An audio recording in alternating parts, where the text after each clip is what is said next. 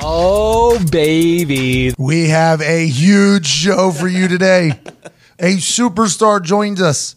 It's an honest, inspiring, and hilarious conversation. JJ Watt is a superhuman. He is a superhero. He is a superstar. And he sat down and had a nice 25-minute conversation where he talked about everything. Growing up, college, life in the NFL, being a businessman, his personal life, you name it. You're going to enjoy the hell out of today. Hello, it is Thursday, May 23rd, and I am so thankful you chose to allow me and my friends and Mr. Watt to penetrate your ears today. If you're going to penetrate an arena, a stadium, a theater, anything that hosts a live event, there's only one app you need to use to get your tickets, and that's SeatGeek. SeatGeek scans all the other ticket buying platforms and makes sure you're getting the best ticket at the best available price. People have been saying it's the best ticket buying app not only on planet Earth, but also on the moon. That is true. The moon's a little far away. If it was made string cheese. SeatGeek literally has tickets to everything. If it's a live event, they got your ticket, and it's at the best available price. They even let you know what you're working with. You put your budget in there, they'll get you the best ticket that you can afford. And you're not going to get catfished. The ticket you think you're buying, you are buying. And right now, if you use promo code PAT, you get $10 off your first order. Use the promo code McAfee, you get $20 off your first order. Wow. A little self-awareness here. If we got a little bit more money in the bank, go ahead and use PAT. Only get $10 off. And if we're not rich yet, go ahead and use McAfee. Get $20 off your first order. Shout out to SeatGeek for being with us all along, because days like this are the days that it pays off for sponsoring our show.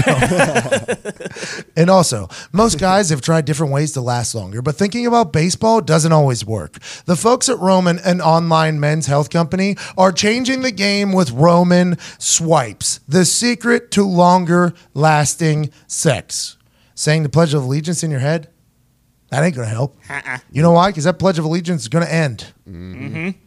Counting backwards from 10, that ain't going to help. Because how many seconds is that? 10. Oh, what do we do after that? Just start stacking up these little mental tricks and make sure your dick doesn't spew quick? Come on. Z-Wax, WVUT, SRQPO, MLK, GHG, FED, CBA, man. You're like, what? That doesn't happen. Now it's over. Unbelievable. That is an elite skill, by the way. I think I missed a couple letters. Well, I couldn't tell. Wouldn't notice. But if a cop was to ask me and I busted that out, I think it would be pretty live PD fucking eye-opening. Roman Swipes are a clinically proven way to last longer in the sack. They're effective, easy to use, fast-acting, and doctor recommended, but don't require a prescription. Roman can ship the swipes to you in discreet, unmarked packaging, and each swipes packet is small enough to hide in your wallet for whenever you need it.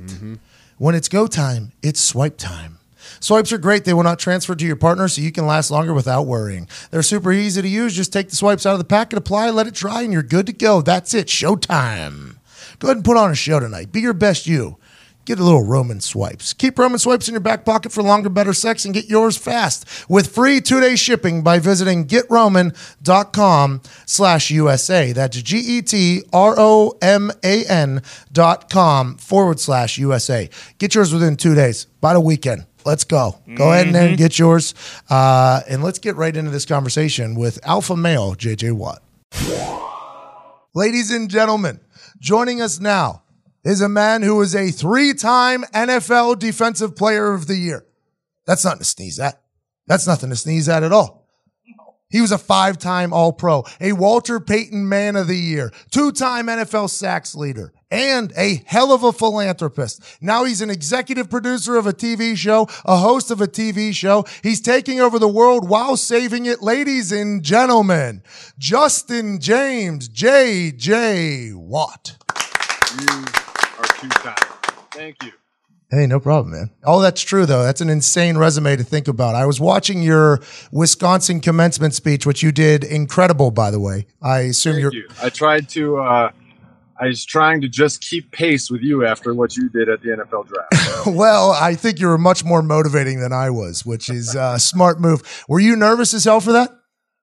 I honestly wasn't. I was excited about it, and I would have been nervous if I had to write it down, and I would have been nervous if they made me read it off a prompter like initially they talked about. But once they gave me the okay to just kind of talk and do it off the top of my head, then I wasn't as nervous because I knew what I wanted to say, you know? You freestyled that? You look so calm and collected. I had no idea that was just off the top of the head. That's incredible. See, if you talk slow enough and you give yourself enough pauses, you can come up with anything.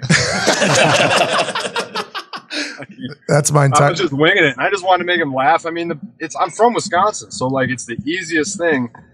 It felt like I was at home. It felt like I was talking to a bunch of my family members. And I mean, you talk about spotted cow, you talk about cheese curds, and you're automatically going to be off to a hot start. You know?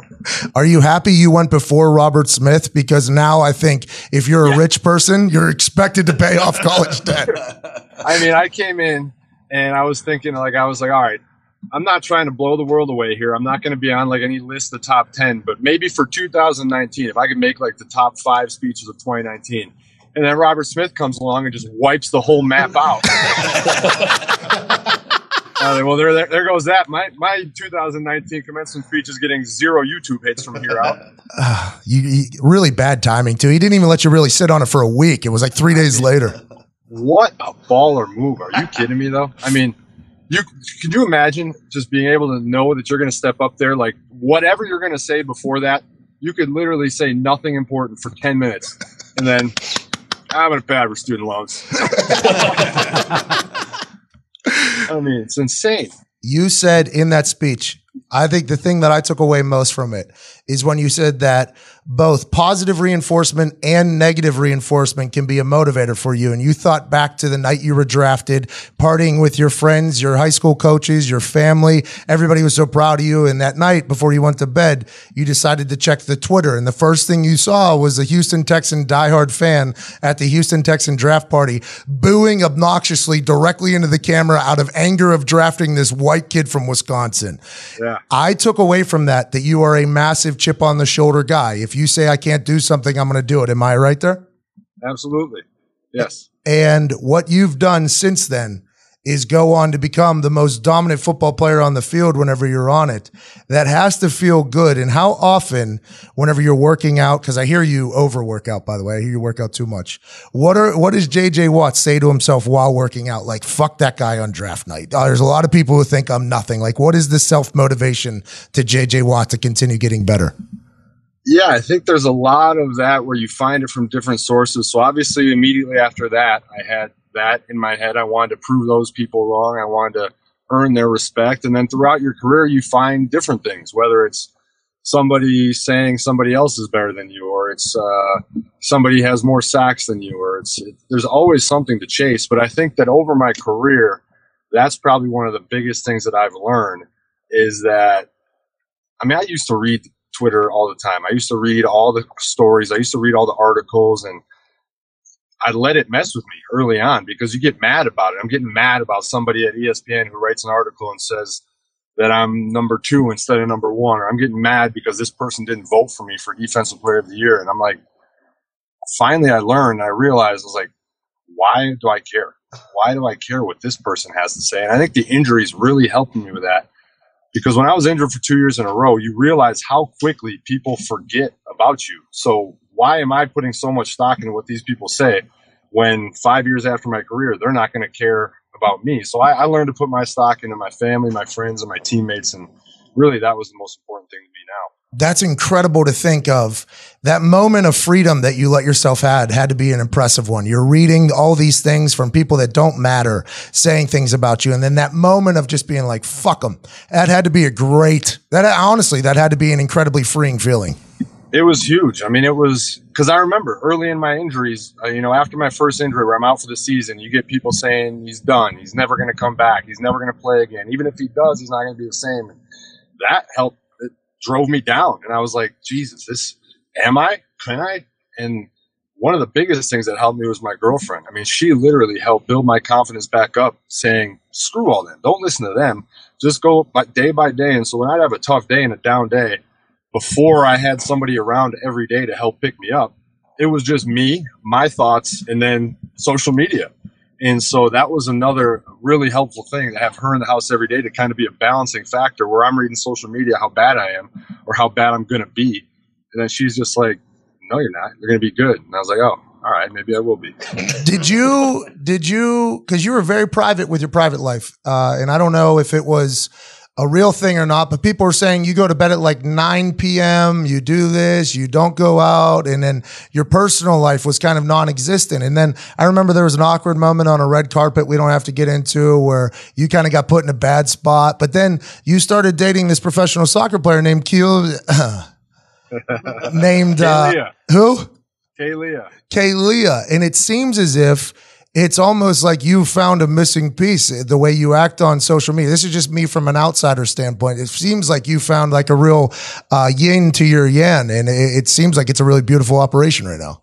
I appreciate it. She's great. You know, I mean, you're going through earlier in your career and you have, like I said, social media. You go to these events, you do all these things, and the world wants to know so much about your personal life, but you're trying to figure it out yourself. So you don't want to be out there posting and doing all these different things when you don't know exactly the direction you're going. So once I found Kay and I obviously knew that she was special, then you feel comfortable with it. And then you don't feel like you have to be trying to live up to everybody's expectations or what they want. You're comfortable and happy with your life, and you share it when you want to share it. You don't when you don't want to.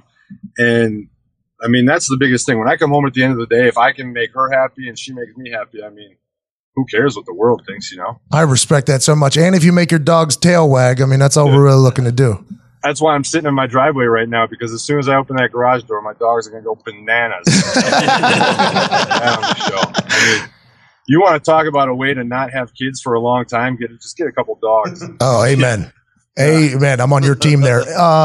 Let's go back to the chip on the shoulder. Is that why you left Central Michigan and went to Wisconsin, because you thought you were destined for something bigger than Central Michigan, or is it strictly because you wanted to go back home to Wisconsin? No, I wanted more.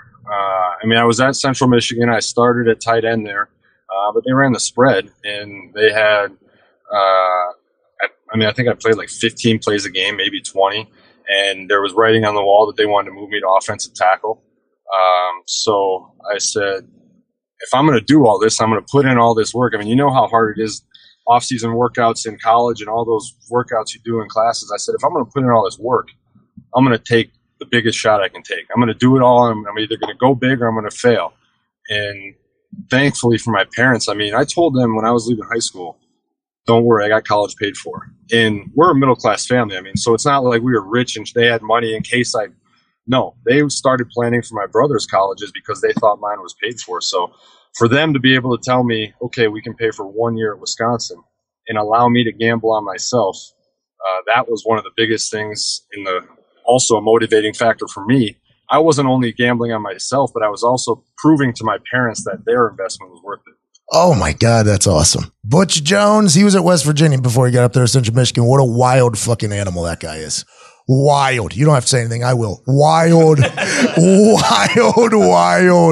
wild animal. You get drafted to Houston, a guy boos, and then you just go on to be an absolute game wrecker on all 4 downs. Why did you choose to play special teams and fuck up everybody's life for a long time? Oh. Yeah, let's talk about it. I mean, you're one of the most fun players I've ever played against. Oh, that means hold on. We're going to clip that for sure. First of all, I mean, if we really want to get deep into things, I'm still upset that you didn't get the Monday Night Football gig. I mean, we're going to clip that too. Thank you, JJ. Just keep them coming. Just to see the pure brilliance that you would come up with on a weekly basis, and to see, I mean, it would have been the most clip-worthy program of all time. So man, JJ. I'm on your side in that one. Hey, you got a big brain. I can already tell. I respect that a lot. I like that a lot. As big as your biceps. For those that aren't watching on YouTube, I went and literally got a huge pump in right beforehand because I wanted JJ to be impressed with my sleeveless hoodie I got on. Is this a one-day sleeveless shirt thing, or is this a daily? It's my life, really. I got kicked out of a lot of places because of it. I love it, man. A little sleeveless shirt and jorts. Nothing beats it. It's funny you say that. I mean, that's literally my... Those suckers are riding high too, brother. Well, when you got quads, you got to let the world eat. Let the world know you got them. How often do you punt now? Sorry, I just turned the interview on you. How often do you still punt? No, I'm punting I'm leaving the options on the table. You know, when I didn't get that Monday Night Football gig, wasn't certain if I was going to get a big enough media job to keep going because I need a big goal, right? So I need like, hey, I got this big thing happening. Now, granted, these podcasts, massive. We run a business. Our business is good. But I need something large like in the background that at night when I lay down, like, okay, I also got to do this. I got to focus on this. And when I didn't get the Monday Night Football gig, I was like, you know, there's a lot of money being tossed around to people that kick balls, and there's a lot of shitty ball kickers out there right now. So I went out on a high school field a few times. I'm still kicking like once a week, twice a week. I feel good. Good, man. That's awesome. That's one thing I've learned is that, like, you look at investment opportunities, you look at business opportunities, you look at movies, TV, everything.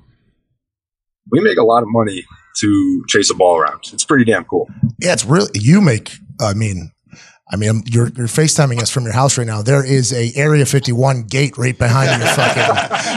There is. But speaking of a lot of money, whenever the city of Houston needed somebody to really step up big time, you did that. And I was just reading through some stats that you tweeted out.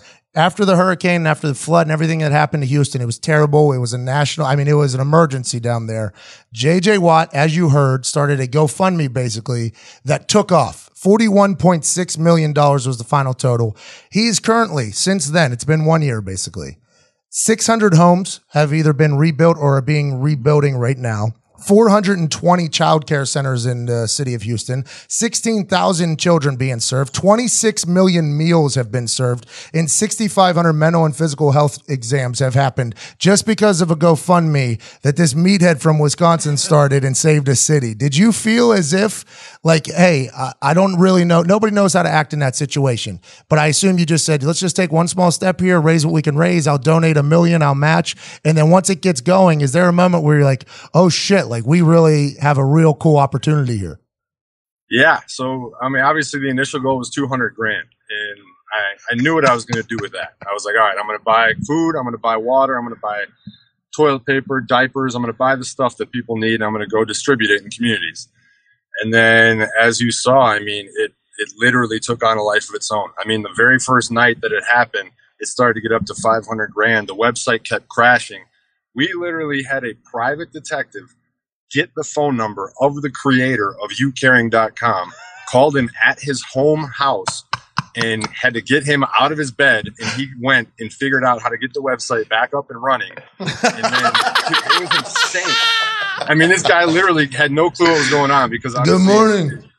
Yeah. And then it just, hey guy, we're raising a couple million here and we need you to pop out of bed and figure it out.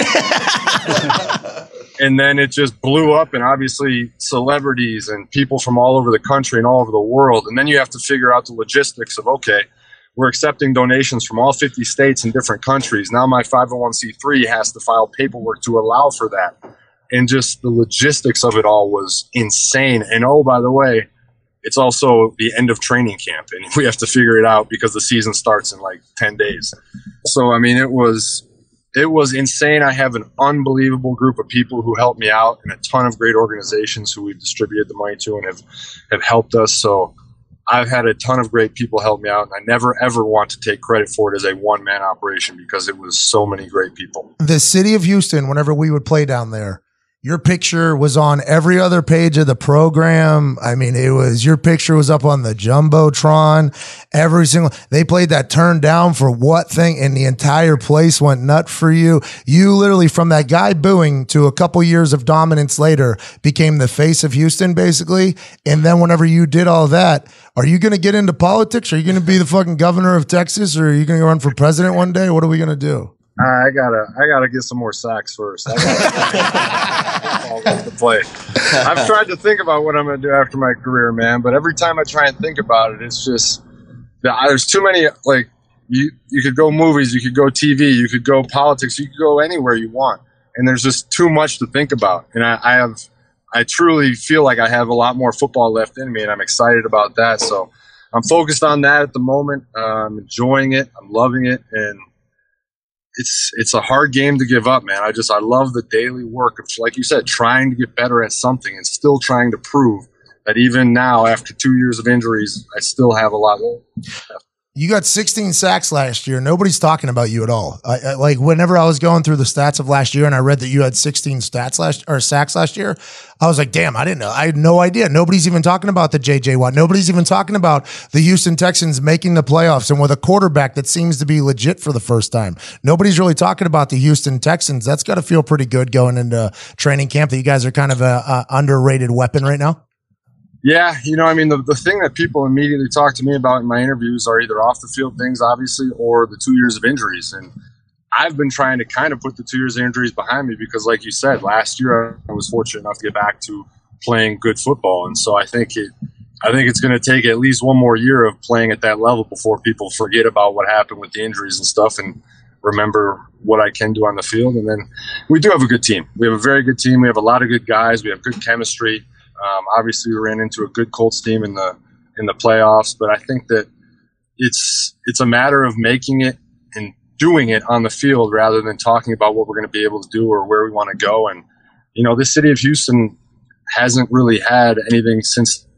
When I first got here, we won our first playoff game ever. We went to the playoffs for the first time ever, and we won our first playoff game. So we're trying to take that next step and be able to do big things. And it's just you can't do it by talking. You have to work and do it. I say all the time that my favorite place to play was down there in Houston at the whatever you guys call it now, stadium. It was that place. Yeah, you dribbled an onside kick 10 yards and recovered it yourself. Hey, pretty awesome, huh? When you watch it, it was pretty cool. God, nothing pissed me off more than that. I'm just sitting there on the bench. I'm like, all right, we got a kickoff coming here. I got plenty of time. Just sipping Gatorade, watching the big screen. And not even really paying that much attention. And then all of a sudden, I'm like, well, what the hell was that? And then fucking number one, just walking out of the pile with the ball. Hey, man, they showed the replay in there, I hope, and I hope you saw it, and you were like, yeah, you know what? I don't think I've ever seen that in an NFL game. I don't think that's a pretty crazy thing. I was so mad because I was like, there's no way we actually just allowed that to happen. And I was like, we had to have a guy in the middle, right? Did he at least knock somebody over to get the ball? And I'm looking, I'm like, no, we didn't. Just waltzed out there. It wasn't even like you were running that hard. You just waltzed out there and just grabbed the ball. Oh, well, yeah. And then it was a wild game. I don't know. That was the loudest I've ever heard our stadium, that game. It was awesome. It was piercing. It was like actually piercing. And anytime I get asked, like, your favorite place to play, I did get to play at Seattle, but everybody's like, your favorite place to play? I always say Houston, man. It was always like a primetime game. It always felt like it was like a Super Bowl, like a playoff game, and the crowd was into it. They were loud and they were into it. That doesn't happen everywhere. I'll be excited to watch if you guys could continue to win what that place is going to do. It's going to be incredible. I agree, man. When you start winning, the place gets nuts. They love football down here. We have the Rockets who are doing great. We have the Astros who have obviously been unbelievable. We have the soccer teams. But, at the end of the day, Texas is a football state. And so when you string some wins together, it's a blast, man. Hey, is this Ultimate Tag Show going to suck or what? Is it pretty good? Okay, for those that don't know, a JJ Watt production has happened with his brothers Derek and TJ, who are also in the NFL. Congrats to the Watt family, by the way, hitting a triple for NFL kids. That's pretty incredible. But you got into this game show type world. You executive produced the show. You hosted the show. It's coming in early 2020. It seems like an incredible concept. Were you amazed by how hard it was? Did you enjoy the process? Is it going to be good? All that stuff. So my brothers and I host the show, and whenever you put all three of us into a room, it's a bit of a cluster as it is. I've obviously done a little TV. Both my brothers really haven't done anything. So when I came on board, I said I want my brothers to host with me, and you could tell Fox was a little bit like, they've never hosted before. We don't know what they can do. And I said, just trust me. We'll figure it out. And we got to the first day of rehearsal before we started filming, and every Fox executive was kind of looking around like, oh, we're fucked. We had one that was like nervous and stuttering on his lines. We had another one who couldn't read the teleprompter. And I was like, oh, no. And then literally the lights came on when it was time for it to really happen, and the show started, and it was like brand new people. I think it's just that athlete in you where you don't really like the rehearsal. You don't do it. But once the show starts and once the lights come on, they were awesome. and it was so much fun to watch them grow and get better, and for all of us to interact and mess around. And then the show itself is way better than I thought it was going to be. So I was really excited about it because tag is a game we've all played, and we take it to these crazy levels. We have one that's a steel cage 30 feet up in the air. You don't have any harnesses or anything, so if you fall right onto a mat 30 feet down. We have another one that you're like jumping off of trampolines and stuff. So I was excited about it, but then when I saw it in person, I saw how unbelievable these athletes are. And I mean, it's physical. People are smashing their faces into stuff. People are getting injuries. It's like a sport. It's not really a game show. And so it was a ton of fun. We have, I think it's 12 professional taggers. So there's like a little of that American Gladiators feel to it where you're going to see the same taggers every week. And they're some of the best athletes I've ever seen. I mean, I'm in the NFL and I see obviously a lot of athletes all the time. There's a couple athletes on Ultimate Tag that are the best athletes I've ever seen. So what do you got to do? You just got to stay away for like 2 minutes and you win? Stay away from the professional taggers? So there are 4 different rounds. And so it starts out with 3 men and 3 women, obviously different categories. And then after 2 games, there are an elimination. So then there's 2 left. And so basically each game is different. So the first game is literally just stay alive as long as you can. If you stay alive longer than the other people, you get extra points. And then the second game is kind of like a capture the flag, where the more flags you capture, the more points you get. And then you get eliminated if you didn't have the most points. And then you go to the next one, and it could be the dome way up high, or it could be this one down on the ground. And then you get to the finale, and however many points you had, you get a head start on your competitor. And it's cool, man. We wanted to try it, and then we saw it, and we were like, there's no way. With how competitive we are. It's way too dangerous, and we would get caught so easily. I hope it does incredible. And I feel like with everything else that you do, I don't know your brothers as well, but with everything else that you do, you seem to literally hit home runs. And it's, you're an incredible specimen, brother. You're like a superhero of a human. It's a really impressive thing and a cool thing to think about, you just being this working class guy from Wisconsin out there changing the world and helping the world out along the way. It's cool shit. Thank you, man. I appreciate it. I have to say one thing for you, obviously all the incredible things that you've done. When I got a text message yesterday from a buddy of mine who lives in Ireland. He lives in Dublin, and he texted me and he said, "Hey, I heard you're going to be on the Pat McAfee show this week." And I said, "Yeah, how'd you know?" He goes, "Dude, I listen to it all the time. Be sure to tell him he's got a massive following in Ireland." So, Slancha, boys. Slancha. Doing an on-site over in Dublin Temple Bar, you know? Hey, not a bad idea. I think we should definitely do that. Maybe you get into the agent game too. Start booking me places. That'd be fantastic. We'll get you on Ultimate Tag next week. Be our announcers. Monday Night Football. You come over, you be our announcer. I'm not athletic enough, but I'd love to. All right, JJ. I just want to say thank you so much for doing this, man. You're a massive star. So you coming on this little podcast, I really appreciate. Hey, I appreciate it. You make people laugh. People love watching you. You have a lot of positivity. I love all the social media and everything that you do, man. You've been a fun competitor for me to go against over the years, and you've been a fun follower for me on social media and all the work that you do. So keep spreading laughs, keep spreading cheer, and we need more of that in the world, brother. Hey. Yes. That made me feel good. That made me feel really good. You don't need me to make you feel good when you got biceps like that. Yay. I was looking at your Instagram. You got quads on your arms, bro. I saw you flexing. Shane Leckler coming on soon? Yeah, I think I'm going to have him. So there's like a point in time. We're going to have Goat Week where I'm going to have Leckler, Vinatieri. I think I'm going to try to get Janikowski. It's going to be called Goat Week, and I'm excited for it. Leckler, I think, is coming to Indy for it. I think I got him to talk him into it when he was on some beer. Yes. So when you have that, I want to like send in a video question or something because I want to pepper that old man with it. Hey, he's the greatest, man. He is literally the greatest human and punter of all time. I love that man. He is the best, man. He is a walking, drinking, fishing machine, and he can punt the shit out of a football. Ladies and gentlemen, soon to be 4-time NFL Defensive Player of the Year, probably another Walter Payton Man of the Year award on the way as well. Definitely a 6-time All-Pro after next year. Mr. Justin James, turned down for what? JJ Watt. Thank you, brother. Hey, good luck with Ultimate Tag, dude. Thank you, man. I appreciate it. Y'all have a wonderful day. Send me the info when you guys are going live. I will do that. All right. Good luck, dude. Have a good one, man. Thanks. He was incredible. There's really no other words to say it. No, there's not. It's very hard to not like him after listening to that interview. There were some people that tweeted me yesterday like, I wonder if I'll get over his douche canoe-ness with his interview. Honestly, he's a megastar. And that conversation he just had with us was it was like he's just one of the boys. Yep, you'll get over it. Yeah, you'll get over it. I'm a big JJ Watt I think fan. he is misinterpreted too. I think you know, so, too. you get that big. It's just you have to be how he was his first couple years in the league. You know, The only thing I didn't get to ask him about is he talks a lot of shit on the field. Yeah.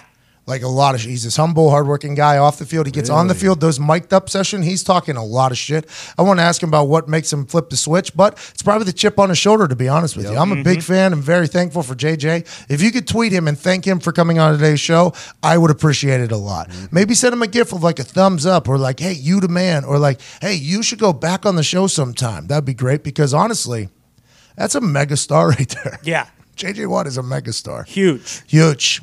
And also a megastar in my life is the Bespoke Post Box of Awesome. Oh, yeah. With their Box of Awesome, Bespoke Post sends guys only the best stuff every single month. They test everything in the Box of Awesome themselves, from style and grooming goods to barware, cooking tools, and outdoor gear. Every product gets put through the ringer before it gets put inside a monthly Box of Awesome and sent to you. To get started, take the quiz at boxofawesome.com. Your answers will help them pick the right Box of Awesome for you. They release new boxes every month across a ton of different categories. It's free to sign up, and you can skip a month or cancel anytime. Each box costs only $45, but has over $70 worth of gear inside. Wow. $25, you're already winning. You're already winning $25.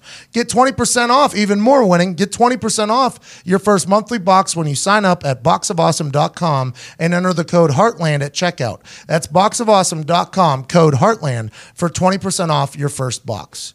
Bespoke Post is like signing up for Christmas every single month. A gift just shows up at your office or at your front door that you forget about, to be honest with you. And then when it shows up, it's like, holy shit, I had no idea I needed this awesome bar kit that I would have never bought for myself. This travel gear that I would have never, ever bought for myself. Bespoke Post is like, just relax. We got you. Bespoke Post, boxofawesome.com, code Heartland for 20% off your first box. Big deal here. I'm not sure this has ever happened before.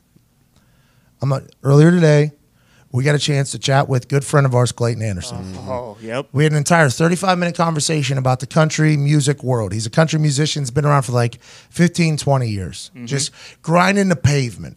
That entire conversation can be heard tomorrow on Heartland Radio 2.0. Yep. But what we're about to do is a first.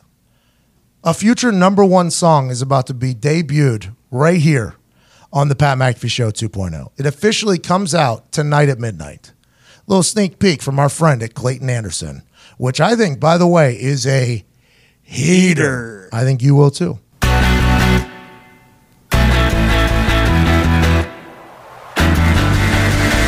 be hanging on the edge tonight. I feel a rumble and a shake inside. An open road is no place to hide. There's no turning back when you put it in drive. Roll, roll, roll if you want it the most. Roll, roll, roll if you're ready to go. All these horses need to run, so let them run wild. So let them run wild.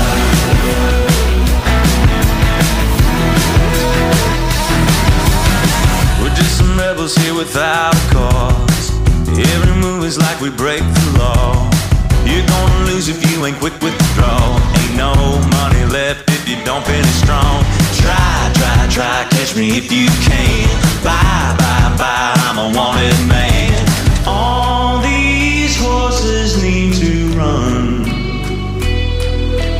All these horses need to run. So let them run wild. So let them run wild.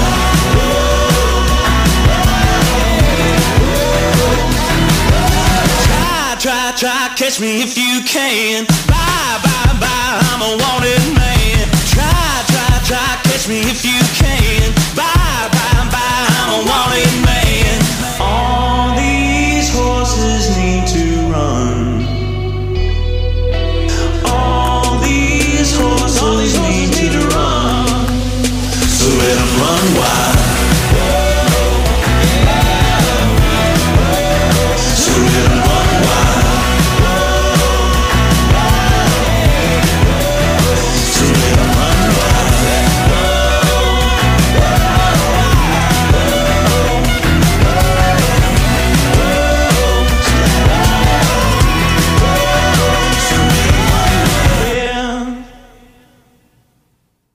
banger. Yeah, absolutely. Absolute banger. And wait till you hear the conversation with him tomorrow on Heartland Radio 2.0. Me and Todd kind of put him in the fire a little bit for not, utilizing the internet for as much as he should. He's a talented guy. That song right there, going to be a hit.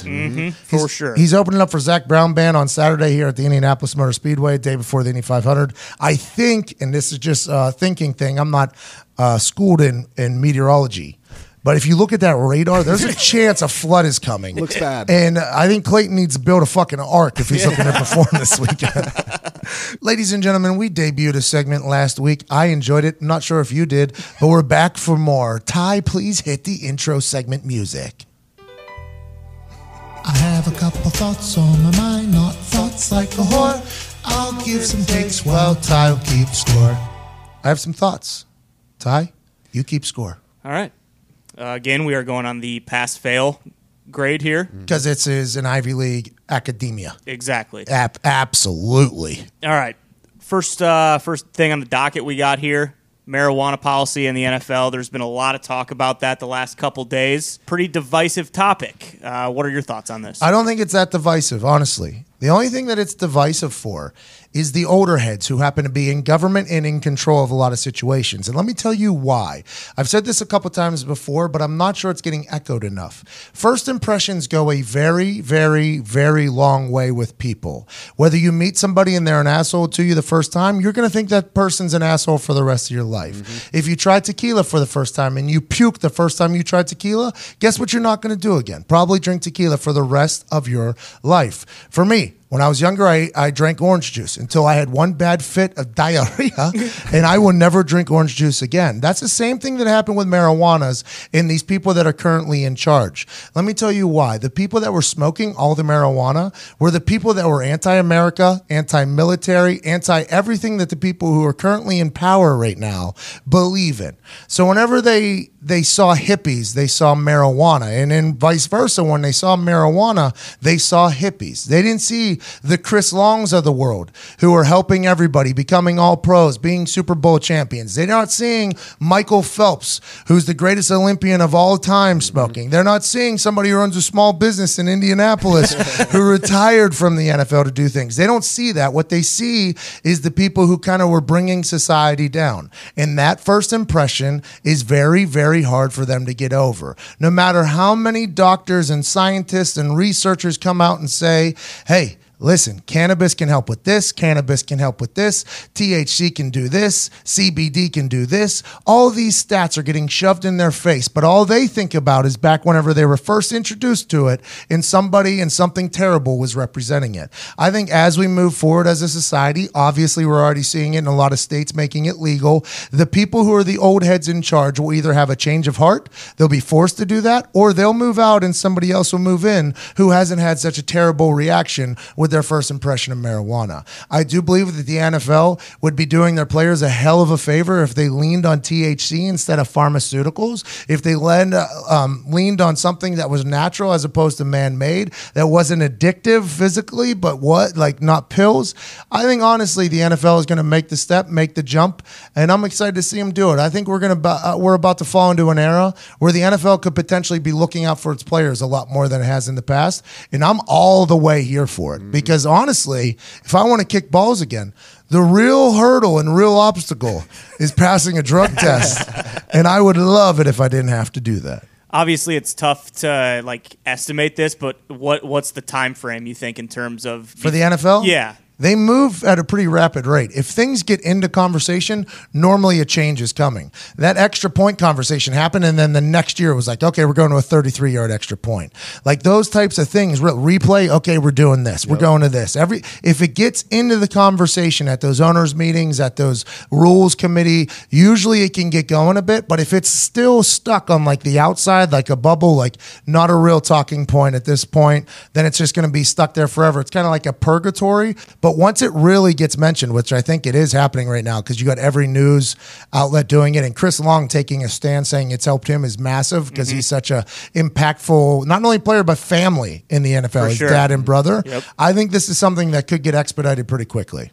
I mean, 1,000% pass. Oh, that's what I'm talking about. Yeah, I mean, no question. Good for me, man. All right. Well, listen. we got a chance to. The segment was fun, by the way. You want to play it? Close out the Yeah, segment? sure. Let's close it out. Yeah, let's close it out. I have a couple thoughts on my mind, not thoughts like a horn. I'll give some takes while Ty will keep score. We're a big segment show. Oh, yeah. If this is your first time listening, I love doing the segments. If you guys haven't heard about Roan, you're really missing out. Roan is a men's performance lifestyle and premium activewear brand that is engineered for unparalleled quality and comfort. They are an absolute necessity for guys on the go. It doesn't matter if you're training in the gym or jumping on international flights, they are your new go-to men's clothing brand. My favorite is the shirt. It just feels damn good. And the premium shorts are it looks good, it feels good. And if it feels good, you play good. Yep. And if you play good, they pay good. They pay good, you live good. You live good, you die good. And that's really all we're trying to do here with our friends from Roan. Roan makes something for the modern man regardless of the occasion. In addition to an awesome selection of premium shorts, shirts, tank tops, socks, swimwear, basically everything that scratches me where I itch, Roan engineers clothing perfect for the office, long flights, and commutes. We travel a lot, and we always travel with our tag team partner, Roan. Roan's commuter collection is the performance alternative to the everyday work gear, offering everything from pants, polos, shorts, and shirts that are all lightweight, comfortable, and wrinkle-free. The commuter collection is good for all weather, anytime from a weekday in the workplace to a weekend barbecue. Go to rhone.com/America today and use promo code America to get 20% off your first purchase. That's rhone.com/America, promo code America for 20% off. Rhone.com/America, promo code America, and get yourself feeling good and looking great. Speaking of looking great, there's a man that really blew up the internet the other day. Absolutely blew up the internet. I might have helped. I might have helped. Say that. His future, we don't know if it looks good, looks great, or looks absolutely catastrophic. He joined us for a little Q&A after my reading from myself. Yesterday, I retweeted something that could potentially have a guy killed. The power of Twitter and social media, you know what it does? Makes the world a much smaller place. When I saw this thing, it had about 98 retweets. I read through it and I said, oh my God, this Twitter thread is one of those Twitter threads. That's a page turner. It's a tweet stroller. Oh, yeah. That's what it is. Scroller, I guess. Yeah, Well, and stroll. Yeah, both. Quite a stroll. You stroll right through it. Take a walk. And we got a chance to have this guy join us. But I would like to read the Twitter thread to the listeners so they know what I'm referring to when we talk about this random man named Shane Morris, who literally became a celebrity overnight. Ty Schmidt, this is going to be a little bit. There's a lot of tweets here. Get comfy. But it's a pretty good story. And then the Q&A after, you're going to want to hear.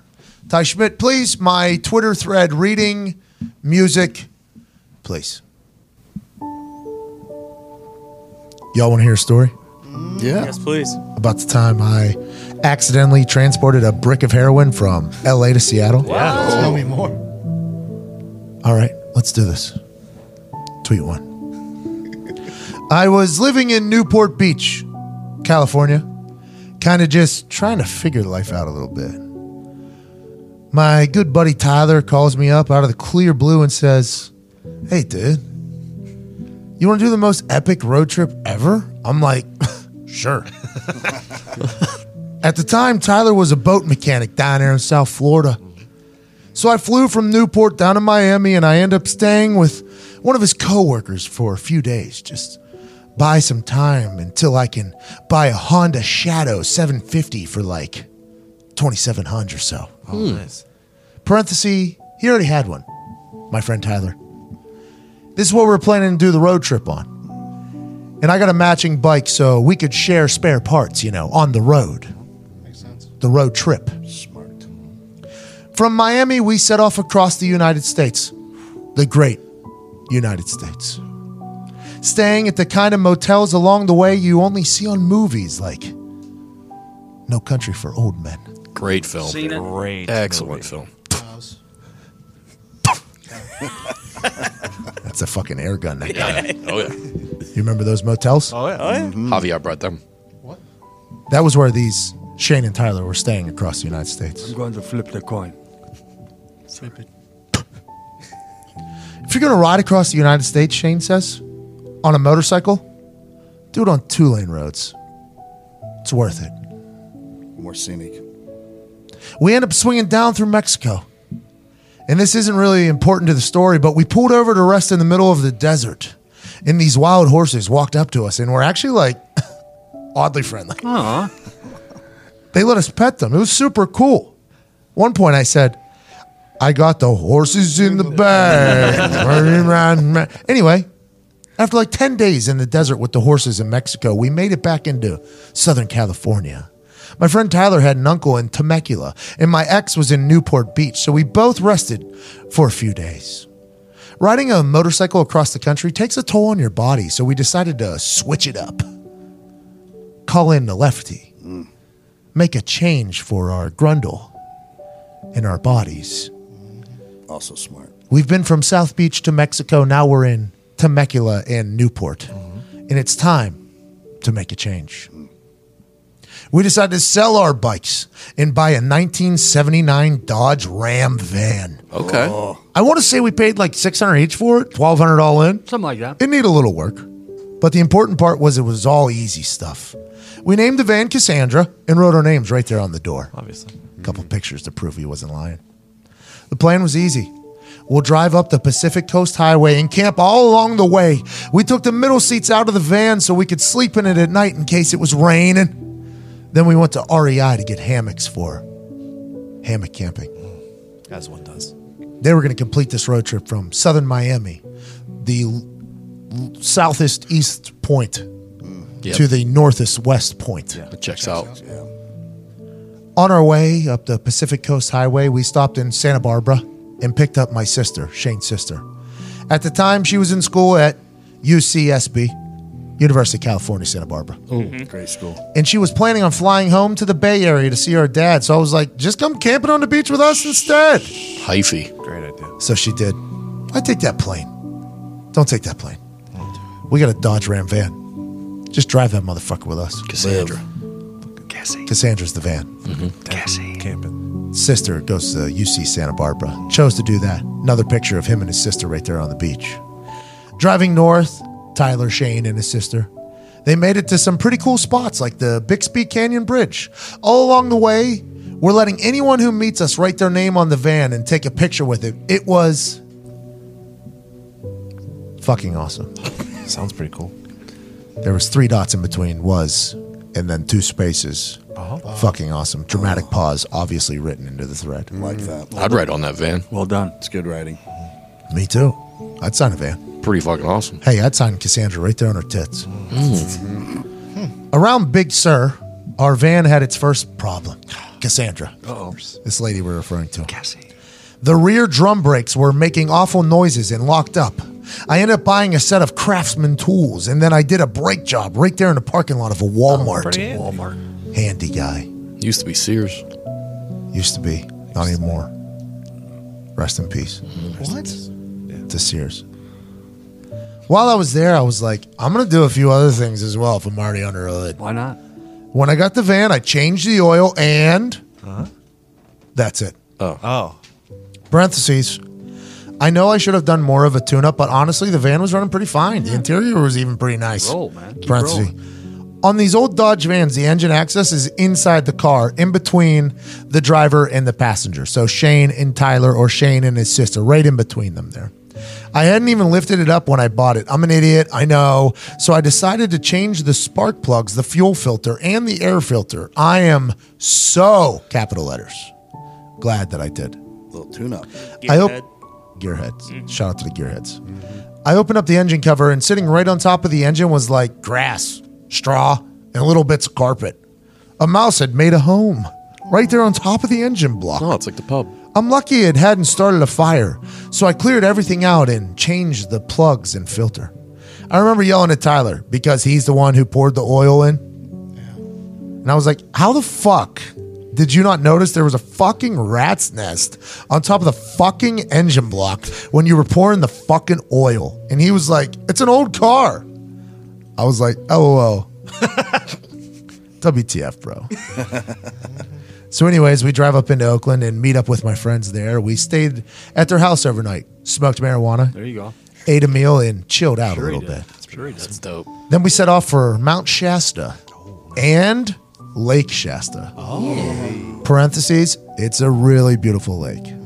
Lake trip. We camp over there at Mount Shasta. It's beautiful.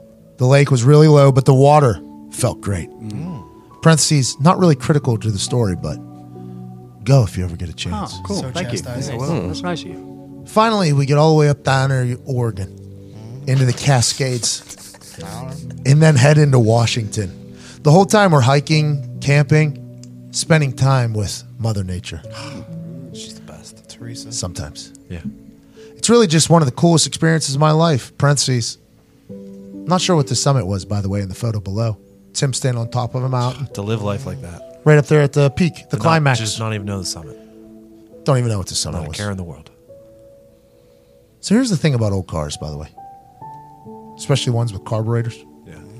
You need to adjust them for altitude. I never would have thought of that. An ideal fuel ratio at sea level is called stoichiometric. Stoikio. 14. Nailed it. It's Russian. Stoichiometric. I looked at Which Stoikio. means 14.7 parts air to 1 part fuel. Oh, everybody knows that. Classic conversion. As you gain altitude, you need to lean out your carb jets. Mount Jefferson is something like 10,000 feet. So as we're driving up, probably around 6,000, 7,000 feet, the van starts running way too rich. Too much intake. It was obvious. So I was like, Tyler, pull over, bro. I'm going to lean out these jets. Typical gearhead stuff. It was Gearhead 101. On a single barrel carb, you're only dealing with a few screws and springs, and basically, you just kind of guess at it. So I'm just listening to the engine, and then I would reach over and tap the gas pedal to see how it sounded. How she sounded? How she sounded? It's a little rich. So Tyler steps out of the van, and I'm hunched over the engine, just twisting on the screws, and I hit the gas, and Tyler is like, holy shit! At first, I'm like, oh my God, something is on fire.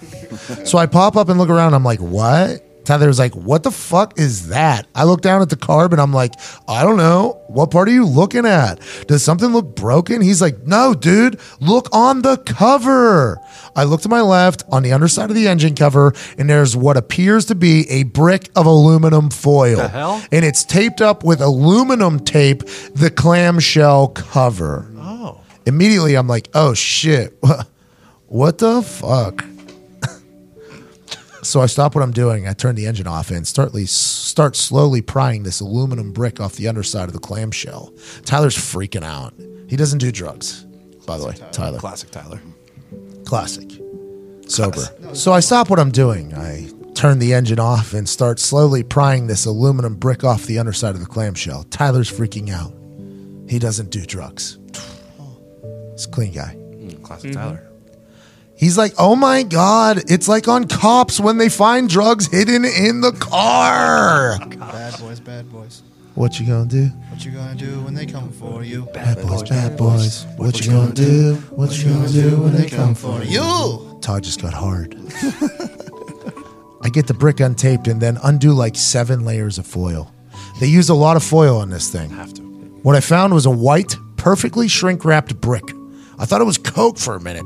So I cut open a bit of the corner, like in the movies, put some on my finger, and rubbed it on my gums. Great idea. Gummies. Simple little gummy option. Little gummies. If you've ever done Coke, by the way, you know it's kind of hot. And then it makes your gums numb. Been there. Chopper bopper. This definitely wasn't Coke, says Shane. Powdered sugar. And I'm not the type of dude who does heroin. Oh. Parentheses, just don't do heroin. Seriously. Kind of It's, judgy Thank there. you for that. it's no good. Yeah. Kind of judgy. Agreed. Those are the type of people you should judge, by the way. No judges. No, real judges. You take heroin, you will be judged. Is I always thought heroin looks like brown sugar. that what you thought? Yeah. No, it's white. It's perfectly shrink wrapped. He said it right here 2 threads ago. China white. So Tyler and I are standing next to each other when I hear tires on the gravel behind us. Let me paint you a picture. We're standing there with the hood up, clamshell open, side by side with a brick of pure heroin. Who do you think rolled up? Who? a goddamn park ranger rolls up behind us. It's just a park ranger. Just so you know, park rangers are the police. They have guns and they just happen to work in a park. They can arrest you and everything. Still the popo. I'm holding Bear. a brick of heroin in my hands, and there's a park ranger 30 feet behind me. So I reach down and pretend to dive into my toolkit. Thankfully, my hands are greasy as hell. Can I pick up some tools? And I can pick up some tools. So I slide this brick of heroin under the seat. I pop around with and pretend I'm putting a socket on a breaker bar. And I'm like, oh, hey there. How can I help you? The guy's like, you guys having some trouble? I'm like, I'm just trying to jet the carbs. He's like, oh, I remember doing that when I was your age. Nice little conversation with him. Yeah, it is. Good guy. Nice guy. And he's like, you ever done that before? I'm like, I'm kind of just learning as I go here. We're from California. Dude laughs and he's like, here, I'll show you. Oh. So the ranger walks over and he's like, I remember these old Ram vans. So much room. What's he implying there? Sex. Yeah. This van's a rockin'. Don't Come come a knocking. Especially in the woods. We open up the clamshell and the guy's knee is like 2 inches from this brick of heroin that I just put under the seat. Man, I'm trying so hard to act normal. But Tyler, you remember? Tyler? He's not playing it cool at all. Of course not. He's like, you know, I'm sure Shane can figure it out. We don't need you wasting your time on us, Mr. Park Ranger. Ranger's like, oh, no. It's no big deal. Most of the time, I'm just telling people to put their trash higher up so the bears can't get to it. Good advice, actually. Yeah. So he's just chatting with us, and I'm telling him how we bought the van and drove all the way up the coast, etc., etc. Finally, we get the jet set, and the Ranger's like, all right, you boys stay safe. Like he had no clue he was probably 2 inches away from the biggest drug bust in the history of Oregon. True.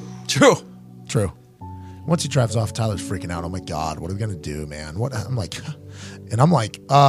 we're gonna make a shit ton of money selling a brick of heroin. So I wrapped it up and just stuck it in the bottom of the cooler in the freezer bags underneath the ice.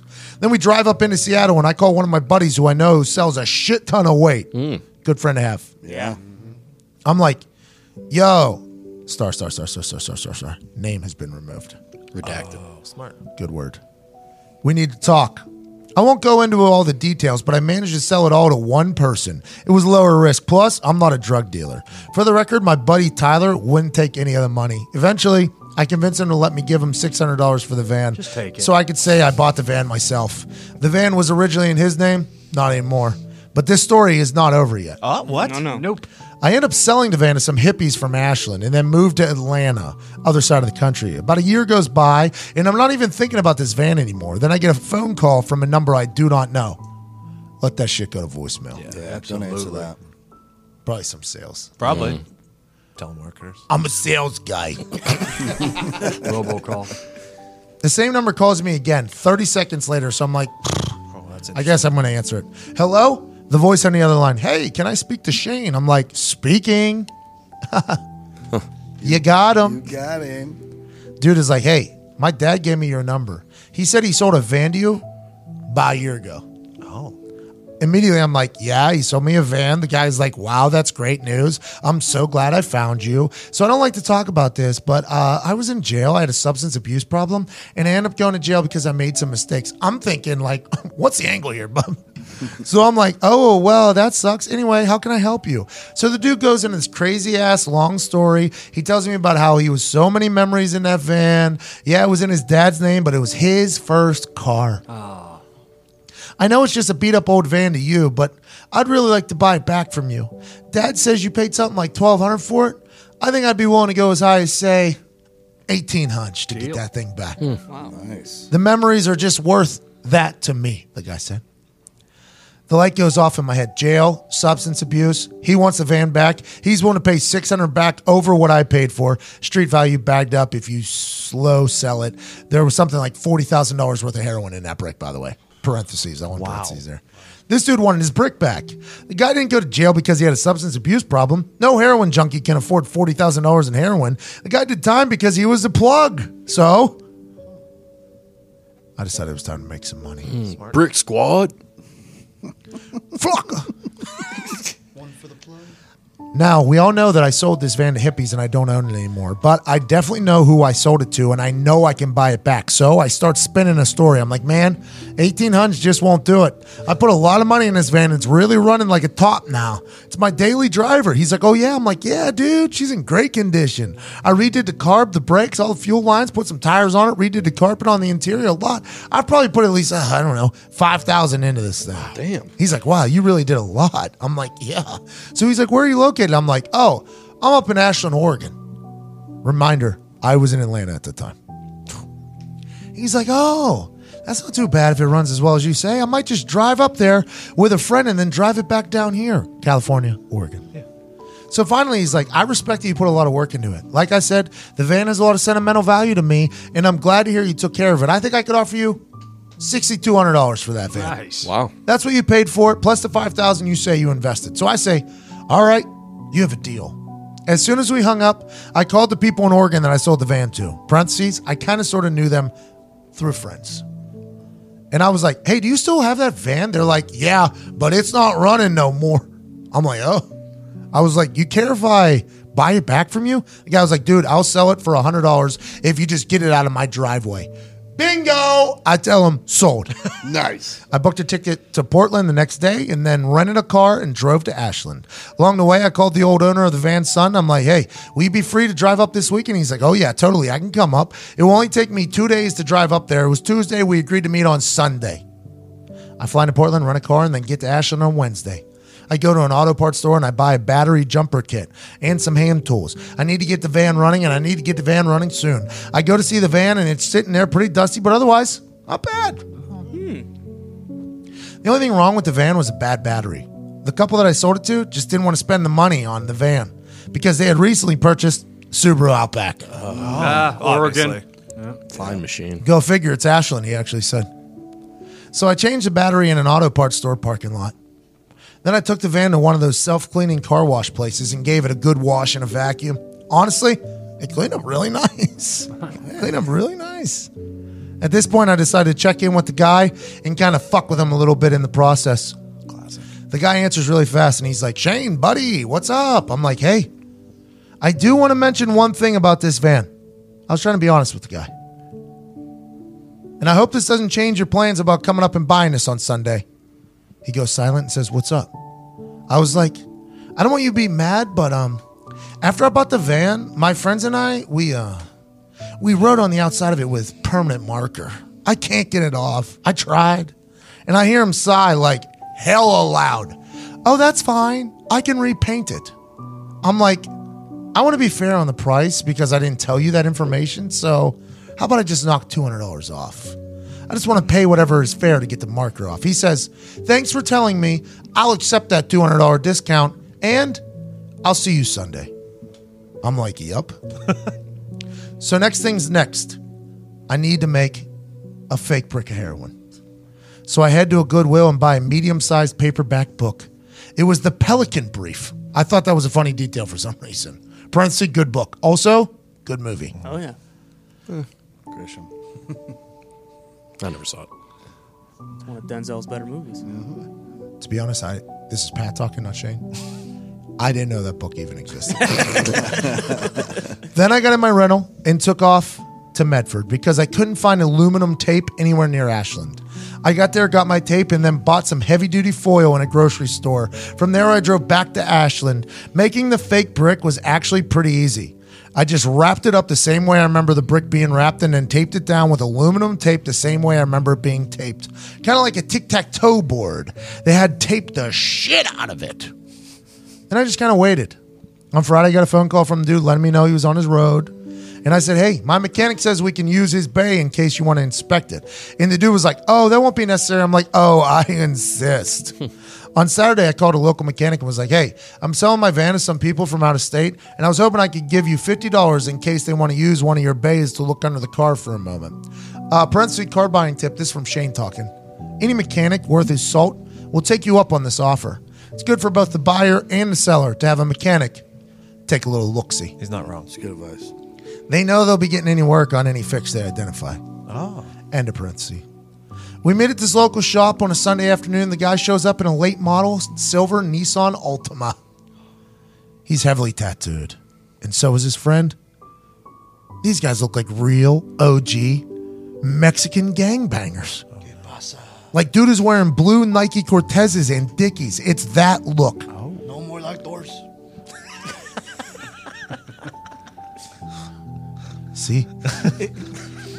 Immediately, I realized these aren't the soft dudes I thought they were. Nope. They're real gangsters. They move real weight. And I'm doing something incredibly stupid. I'm about to rip off two guys who look like they bury people neck deep and let coyotes eat your face off. Good move, actually. But I'm there. And they're in front of me. So I got to go through with it. So I give them a tour. We walk around the van. It's clean. It has tire shine on it. I've washed it and even waxed it. It looks as good as a 1979 Dodge can look. The guy's like, so you've done some engine work? I'm like, yeah. Card plug, wires, plugs, distributor, etc. He's like, can I take a look? So I help him lift the clamshell. And there's no rat's nest anymore. It's looking cleanish. And it's sort of silent. So I talk. When I got in here, there was a huge rat's nest. I cleaned that out and got to work on the carb, the plugs, wires, belts, hoses. Not horses. It's all new in there. Then dude reaches over and straight up taps the aluminum brick. I start sweating. He looks at me. I look at him. The first thing that came out of my mouth was, I didn't bother redoing any of the heat shielding on the clamshell. Honestly, I prefer having some heat coming off the block in the winter. But I can see why you did it. Southern California is hot. I was trying so hard to play dumb as hell, and I sold it.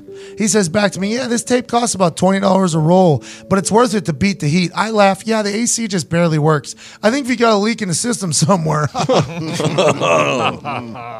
Then he throws a curveball at me. Can I take it for a drive? I'm like, oh, totally. He's like, do you mind if my friend drives behind me in case it breaks down? I say, oh, you go right ahead. At this point, I'm thinking he's going to drive off, never to be seen again. He's gone for about 20 minutes, and then he comes back. He's got a big smile on his face, and he's like, wow, it still drives great.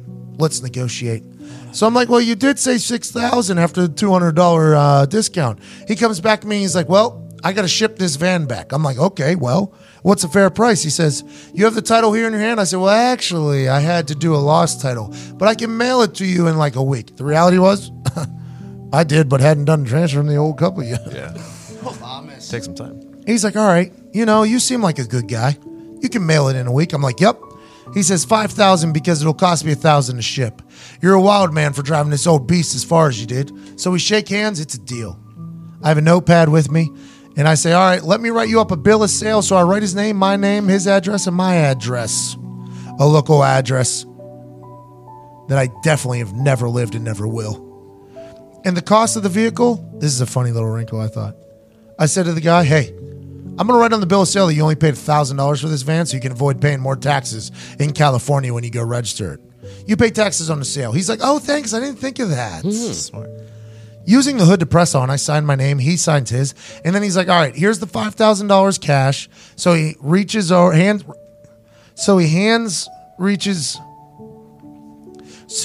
reaches into his pocket.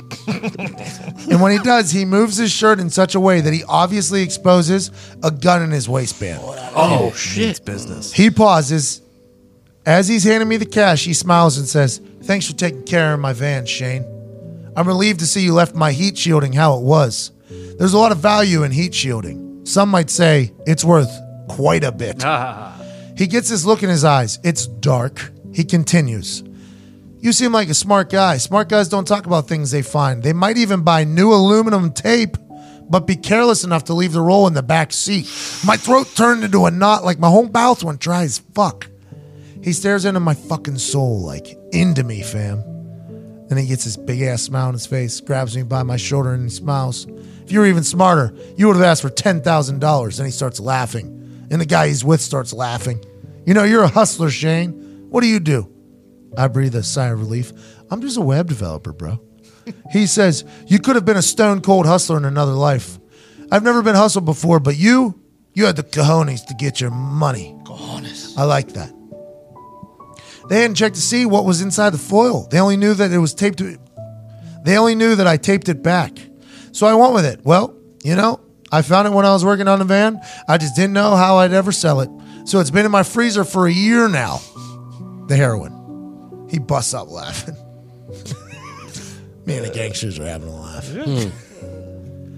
Homie, you kept it in the freezer? That's wild, man. That's wild, So then we just sort of chop it up outside the mechanic shop for about 20 minutes, just having a nice conversation.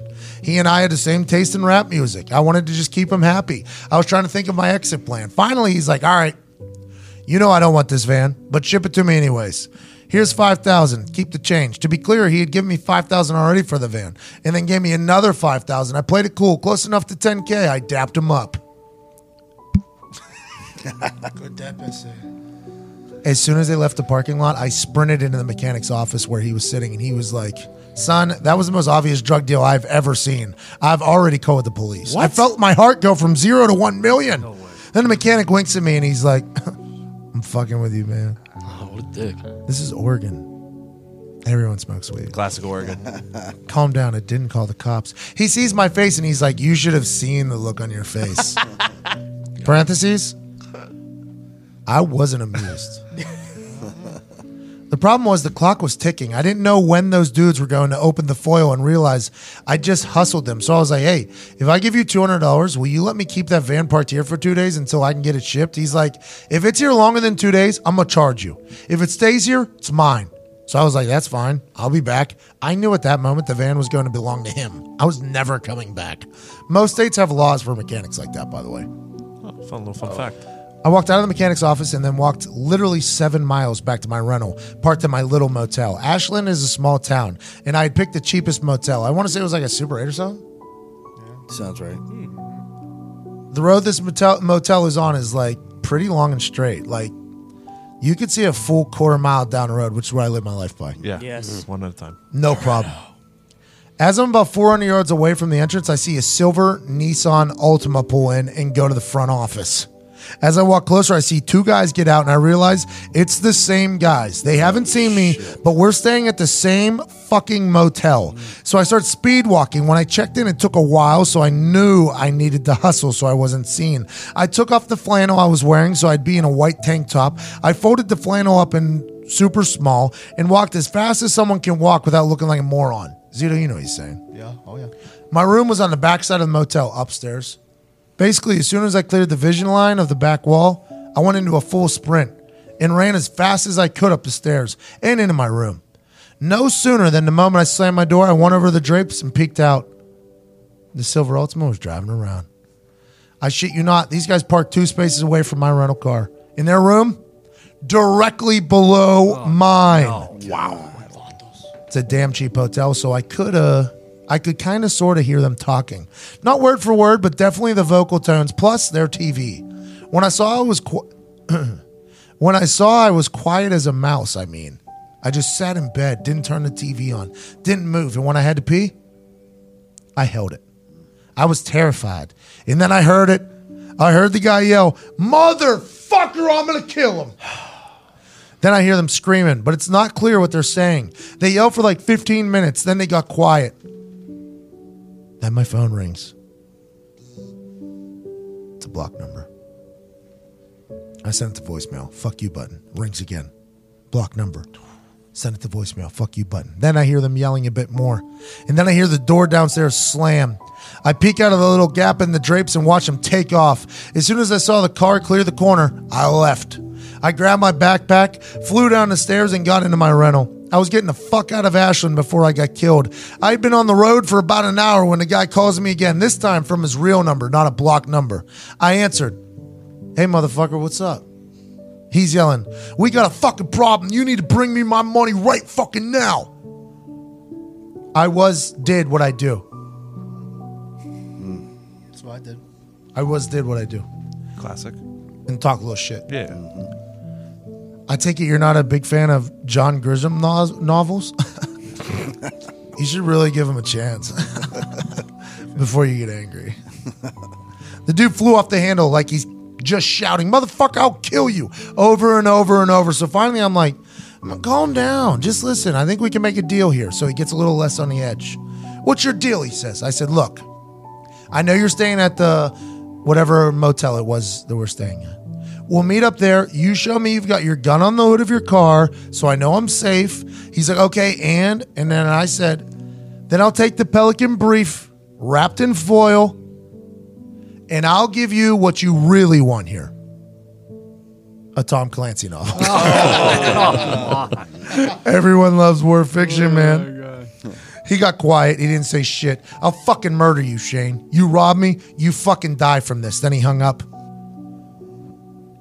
In 2017, the guy I ripped off for his brick of heroin was found guilty with 4 other guys of raping and murdering a 13-year-old girl. They were all prominent MS-13 gang members. He got life without parole in his sentence, so it looks like he won't be killing me anytime soon.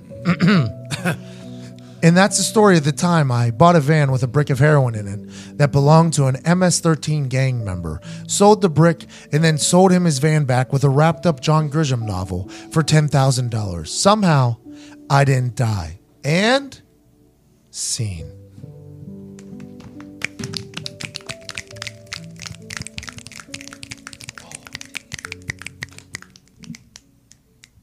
Joining us now, the guy that wrote that incredibly long novel about ripping somebody off, Mr. Shane Morris. Thank you, dude. Shane, hey, couple quick questions. Incredible story, by the way. Incredible. Happy you survived through all of it. The couple death situations there. First things first.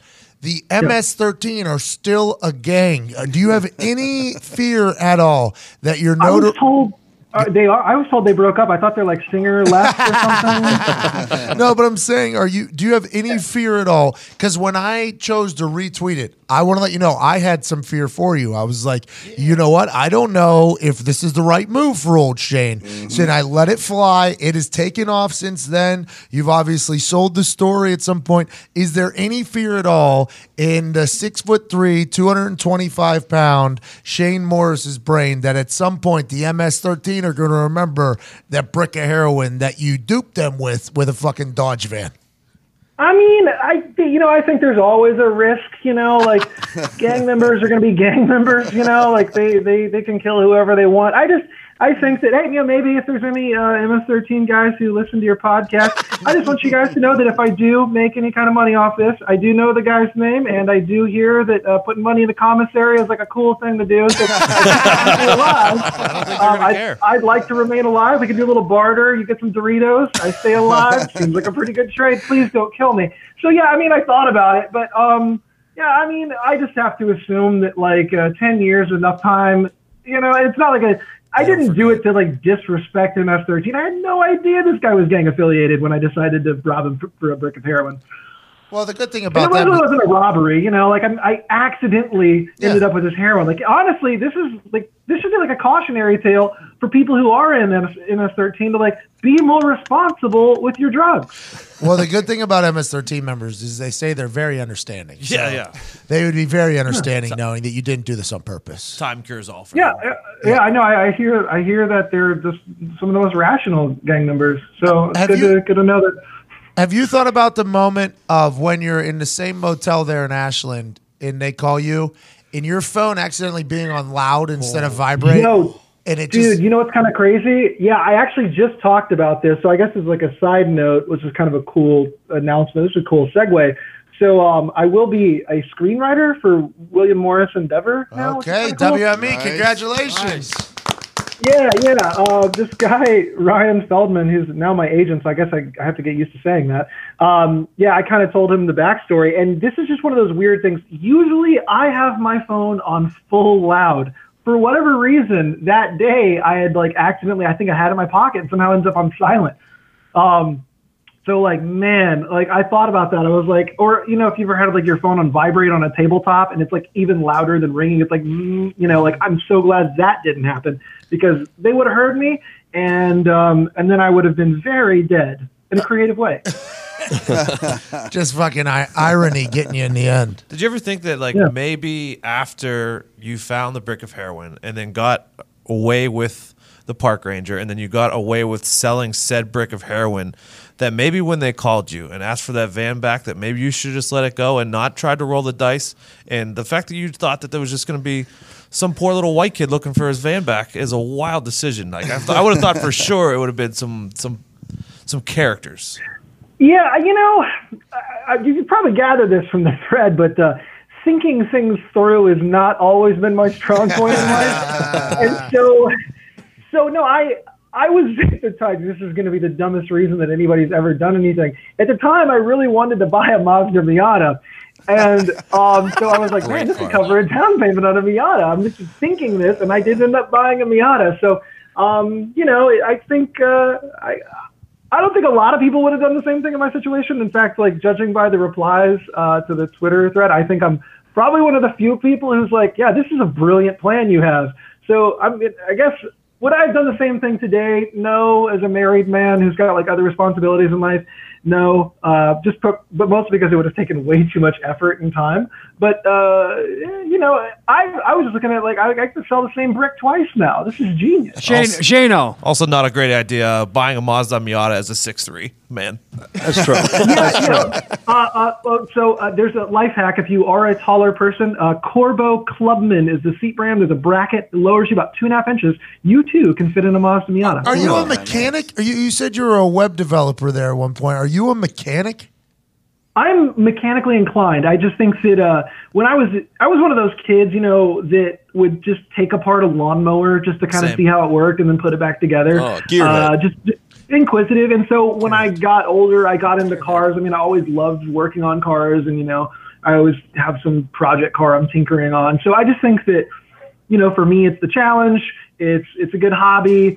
It's relatively inexpensive depending upon, whatever. But no, I wouldn't. I mean, I've done some really cool stuff like full on engine swaps by myself, but I'm not a mechanic, no. Hey, Shane, do you think you cost that park ranger a job once your thread came out? I mean, honestly, that guy was so nice. I felt so bad for him because I'm thinking like, dude, he's like, there's one person, I don't know how many people are jetting their carbs in an old van, in the middle of, Mount Jefferson National Forest or whatever it's called. I guarantee you if that park ranger reads this thread, he's going to be like, you've got to be shitting me. I remember them. I remember that. Hell yeah, that van was terrible. Has your friend Tyler, who traveled with you, reached out to you since this thread has gone so big? Yes, he is furious. Why? How come? Because he's into photos and he's linked with heroin now? Yeah. Like, this is what I think I tweeted about that. But, millennials get so butthurt when you happen to implicate them in a story involving the world's most violent gang. They just get so upset about it. Do you think that maybe you were the reason that man went from just selling heroin to putting people in barrels and murder? Jesus, don't put that on. Like he was just a drug dealer, and then he lost his drugs. And now I hear your question. Some little white kid in Ashland, Oregon, hustled me. Yeah, I think it's obviously a really tough question to answer, but I think she probably deserved it. I have been yelled at by a lot of teenagers on the internet. I'm kidding, obviously. Teenage girls are mean. She probably said something terrible. I have a lot of. You doubled down.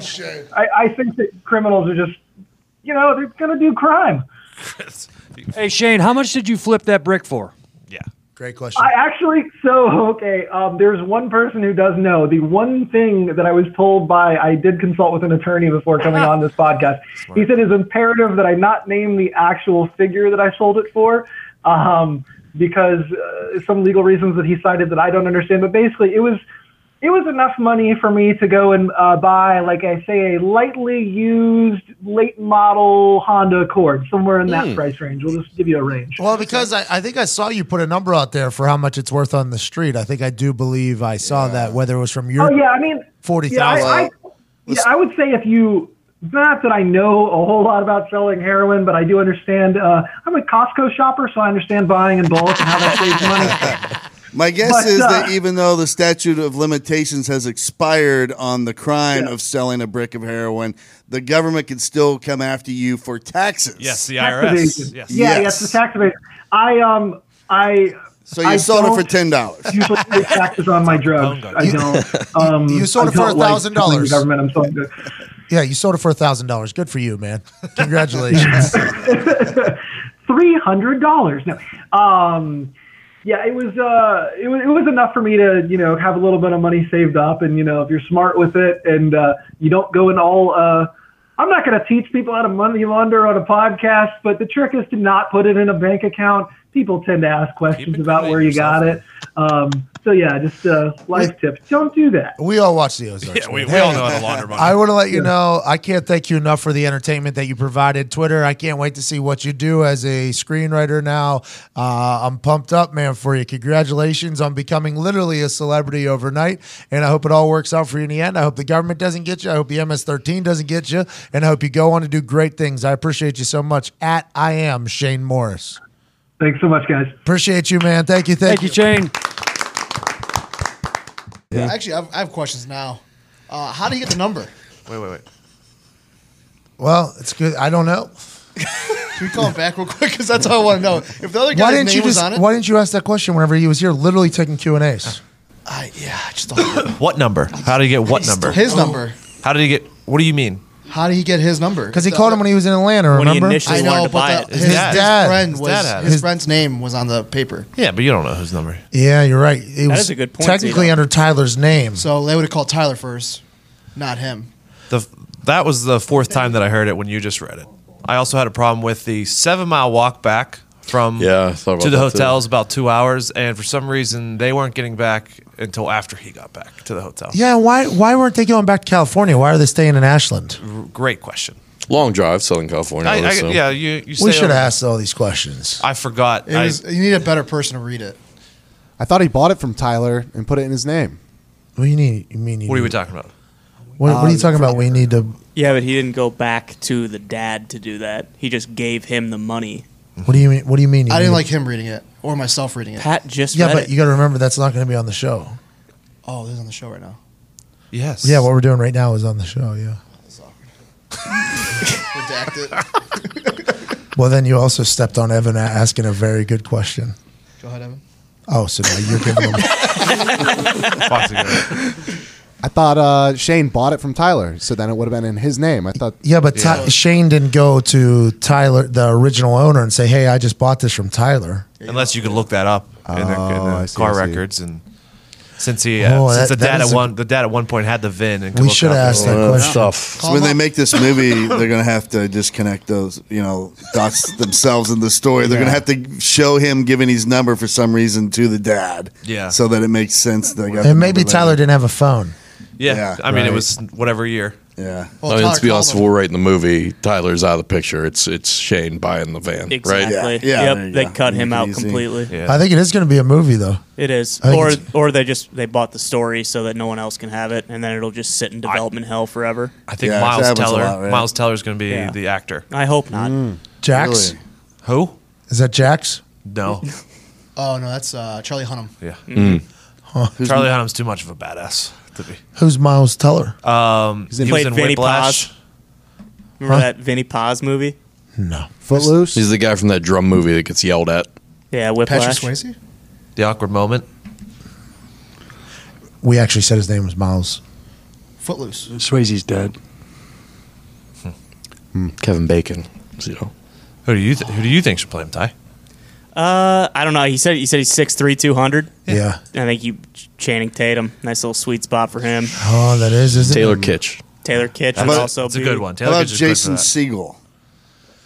Are we going to watch Get a this mix movie when of- it comes out? Mix of humor, and he can do dramatic acting. maybe. I think About I the will. same size. Because I the think shot. you should be an executive producer. I'm dead serious. I think the shot of the into Mexico with the horses is going to make some for some good It will. cinematography. Yep. The 2-lane road, the trip, the whole thing, Also- and then the intensity of that deal with the park ranger is going to be good, and then the intensity with the Yeah. two gangbangers at the. Why didn't they go back to the mechanic shop and kill him? The mechanic? Yeah, because the mechanic's the only other link. Because he said it's my. They may buddies. have. Right. Yeah, they have. Yeah, could have. Watch The a people movie. that live at the fake address he provided That's what I- locally, they're that's- dead. That's Yeah, what I was they're wondering. dead. Like he That house definitely got shot signed up. those fuckers' Yeah, death yeah, warrants that's that for little sure. girl killed. But when they make the movie, they're going to have to make it to where they catch him, they take him out to the desert. I mean, it's going to be a lot more conflict. They're going to have to. It'll build also in be there. interesting to see Also what more the lies. tone is. Like whether they play it like a comedy or if it's just like a straight up thriller the entire time. Did you hear what Diggs just said? Slanderous against our guy Shane. He joined our show, dude. Also, what was he doing in Miami? I wish I would have asked this, dummy Anthony. What he was doing in Miami for like those 2 days, and in those 2 days, he got the 2700 to buy a bike. Like, Probably bartending, maybe. Hey, bartender. flipping cash. Yeah, doing something. Make $2,000 a Can night. I cast the bartender. park ranger? Diggs has been cynical about this guy literally since he read it the first time. I got a verify. I mean, very important question. He got out of the house fire. Okay, he got out of the house fire. Yeah. He got the brick with him. Correct. He flipped the brick to Seattle. Yeah. Right. And then the phone call comes in. Why is he running back into the burning house? I don't know, because I guess he wanted a little bit more money because he was doing it all for $5,000 more dollars. It's like, but Pigs get fed. If he made up to, we don't know. But imagine if he doesn't, we don't have this story. Yep. Yeah. Big thanks to Shane Morris. Good luck with everything too, by the way. Good for Shane. Well, there you have it. Mr. Justin James Watt. A song debut, which is a banger. Run Wild. Run Wild. And also a chat with a guy who just sold his story and is becoming a screenwriter, all because of the power of social media and Twitter. There was a lot of people in the room that didn't really believe this guy's story. I was not one of them. I am a big fan of this. I think he's lucky to be alive. I think he was wild for going back and trying to get more money out of a situation, but he did it. And I also am happy that he's going to make it. Good for Shane Morris. I hope to hear more from him. I hope to hear more from you as well. Tweet us #Endgang, #Endgame, and send us whether or not you think Shane Morris's story is going to be one where he ends up dead or alive. Honestly, it's kind of he took quite a big risk. Huge risk. And if this movie gets made, he's going to be thrust into the spotlight times a billion. They're going to know where he's at. Yeah. I don't know, man. I'm pulling for him. Great story. Cool guy. Great show. I enjoyed the hell out of today. Tweet us. #Endgang, #Endgame. If Ty Schmidt likes what you have to say, you'll get some free merch. Other than that, thank you so much for fucking with us today. From myself, at Todd McComas, at Diggs with a Z, at Nick Moraldo, at Hey Gorman, at Viva Lazito, at Ty Schmidt, and at Evan Foxy. We can't thank you enough. You're the greatest humans on earth. Cheers. Ty Schmidt, hit the music, bub.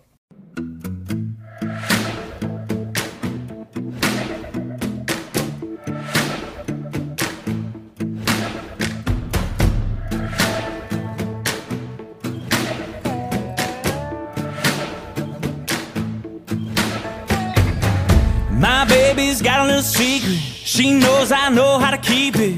Ain't trying to tell nobody. She likes it a little bit naughty. She don't mind giving up those kisses, but that ain't nobody's business. She's down anytime as long as I keep it in the dark. With the lights down low, nothing but her high heels. Talk about a smoke show. She got my number, we keep it undercover. She only lets me love her in the dark. She only lets me love her in the dark. She only lets me love her in the dark. It might sound a little scandalous, but that's how I handle it. 'Cause I know she's mine on mine just as long as I keep it in the dark. With the lights down low, nothing but her high heels. Talk about a smoke show. She got my number, we keep it undercover. She only lets me love her in the dark. Hey!